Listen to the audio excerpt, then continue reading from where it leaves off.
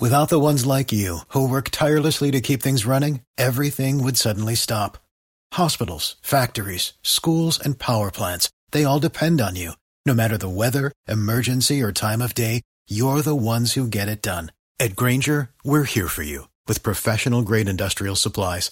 Count on real-time product availability and fast delivery. Call, clickgrainger.com, or just stop by. Grainger, for the ones who get it done. Welcome back to Johnny B Show, 102.5 The Bone. Monday night, we're live. 8:33 in the p.m. Eastern Standard Time. In case you're listening, morning drive in Hawaii. I know you're out there. We have people to listen also in California and Arizona, Will. Really? Yeah. That's cool. Pretty nuts, man. So thank you. We appreciate you folks listening from all over the country. Phone lines are open, but I'm not going to give them to you because we're going to be busy for a little while on the phones as we go to the hotline now. We're lucky to have this season and hopefully moving forward from AtoZ Sports, our good buddy, our beat writer, Evan Winter is on the hotline. Hey, Evan, what's up, pal? Gentlemen, what's up? Hey, I didn't know it was nicknamed or renamed to Johnny B Coast to Coast, actually. That's pretty awesome. Ooh, I like that. I like that a lot. Yeah, it should be. You know what I mean? If we can't be syndicated, then might as well just act like it. So it's fine. Exactly. Go big or go home. Ha, ha, ha. That used to be the synopsis to my Tinder profile. Anyway, Evan, yesterday's game was what I thought it was going to be, and I'm sure what you thought it was going to be and what a lot of people hoped it would be. And that is the starters not playing the entire game, and a lot of them not playing any of the game, and also us losing to the Atlanta Falcons. I kind of saw that coming. Obviously that's not a big deal. I know a lot of people are freaking out a little bit over it. Tom Brady, his first losing season. So I don't know. I think seven rings probably would quell any disappointment he may have in his heart for a losing season, but. What did you think about yesterday's game? What was your takeaways? Yeah, so real quick, isn't it wild that Tom Brady's worst season of his pro career as a starting quarterback ended in a playoff appearance and a division title no matter what? Yes. That just shows, like, even when he has a bad year, it's a good year. But anyways, right. I mean, honestly, the biggest takeaway from yesterday is Robert Hainsey's injury. Todd Bowles alluded to it today. It sounded like he was just more dealing with soreness than an actual injury. He didn't really confirm whether an MRI was required or not. But, I mean, if you're looking at yet another offensive line injury, especially to a starter, and you're talking about shuffling Nick Leverett over to center and then bringing back in, Luke Gadecki at left guard, that's most likely going to be your starting unit against the Micah Parsons pass rush, even if Parsons doesn't play on the inside and rushes outside. Excuse me. It's still going to take away.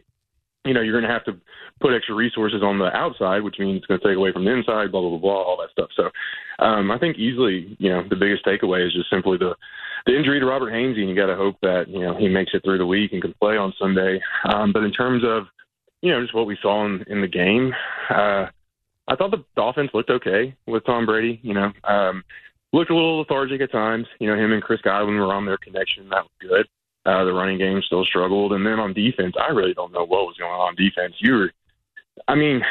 Granted, yes, it's a different scenario. It's, playing starters, taking them out, so on and so forth. But the defense just did not look very coordinated. Came up with a good couple of stops. But overall, as bad as the Cowboys looked, I still think you've got a lot of questions going into this game. And, obviously it all starts on offense.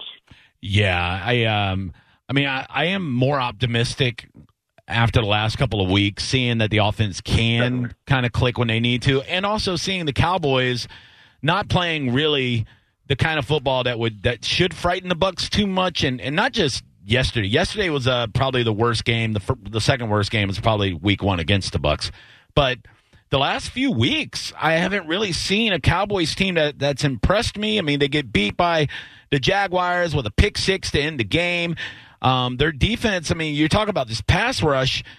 This pass rush has only had, I think, 5 or 6 sacks in the last 5 games, where they were leading the league in the first few weeks of the season in sacks. So they've kind of fallen off big time to be not even average, but one of the worst as far as pass rush in the last month or two since Thanksgiving.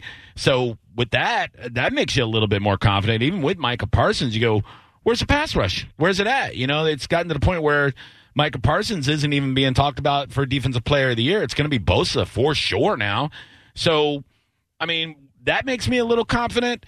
Also, Dak Prescott kind of looks like dog crap right now. Like he's throwing the ball a little like Aaron Rodgers has been throwing the ball lately, just not seeing safeties, not seeing simple zone coverages and throwing right into them.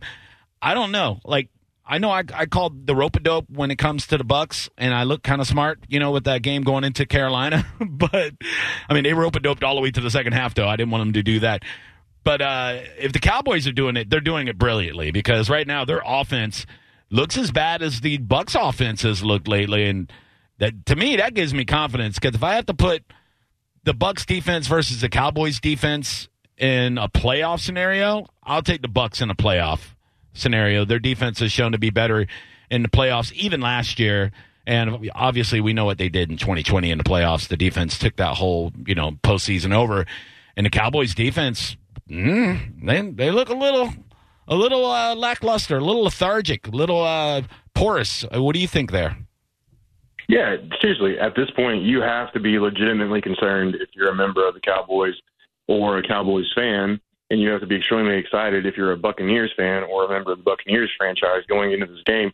There is a legit concern about how ready Mike McCarthy and even Dan Quinn has this team ready when it comes to, and I'm talking about the Cowboys, obviously, but just to make it clear, you've got to wonder how ready does he really have these guys when it comes to performing in a big game?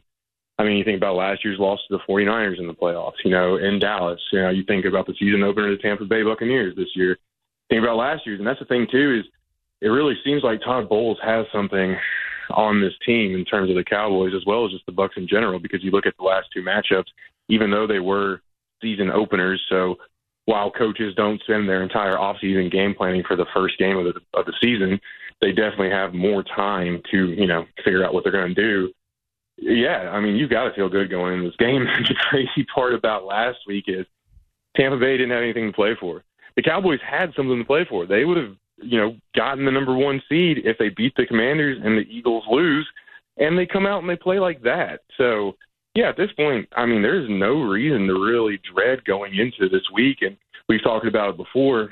The one thing that can really level the playing field when it comes to all the Buccaneers' dysfunction and inefficiency is a bad coaching staff. We saw them sweep the Saints, bad coaching staff. Saw them beat a few others this year that were bad coaching staffs. And you could argue that the Cowboys, even though Dan Quinn's defense has been pretty good all year long, and he's had a lot of success, and Mike McCarthy's a Super Bowl winning head coach, you could easily argue at the end of the day that they're not a very good coaching staff. So, and penalties are going to be a big deal too. The penalties killed the Cowboys last year. They've been bad all year this year. So there's a lot to like going into this week, that's for sure.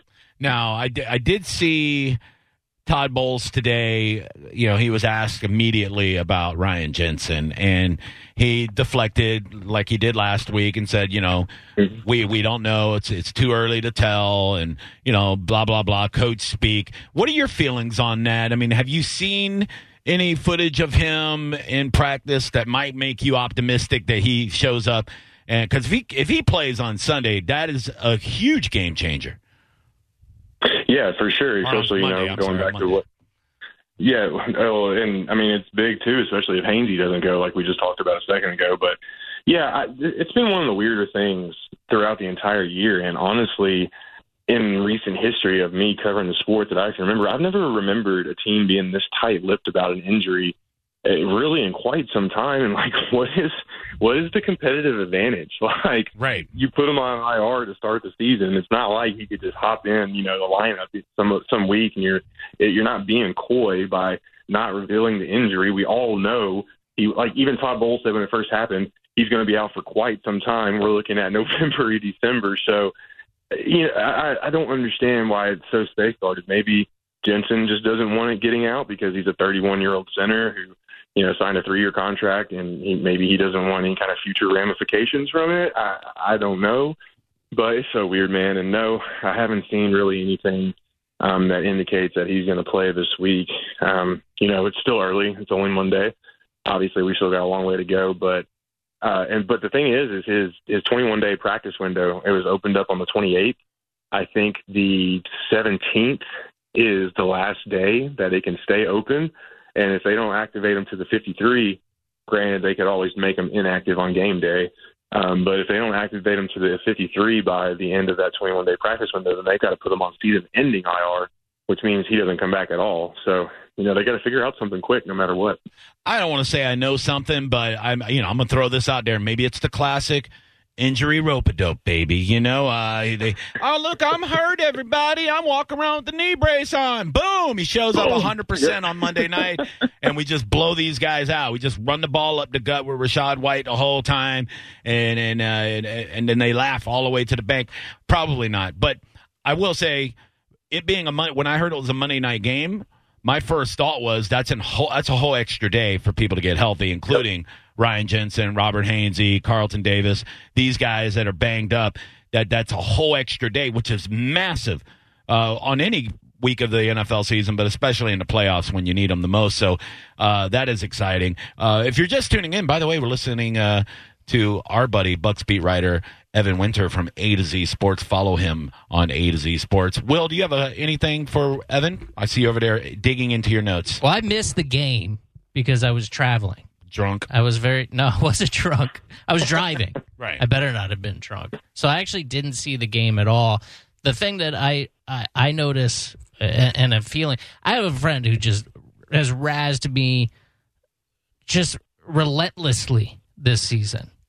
And now that his Washington Commanders are out of the game, I took advantage and said placed a bet with him, which was $50, 10-1, that the Bucs make the Super Bowl.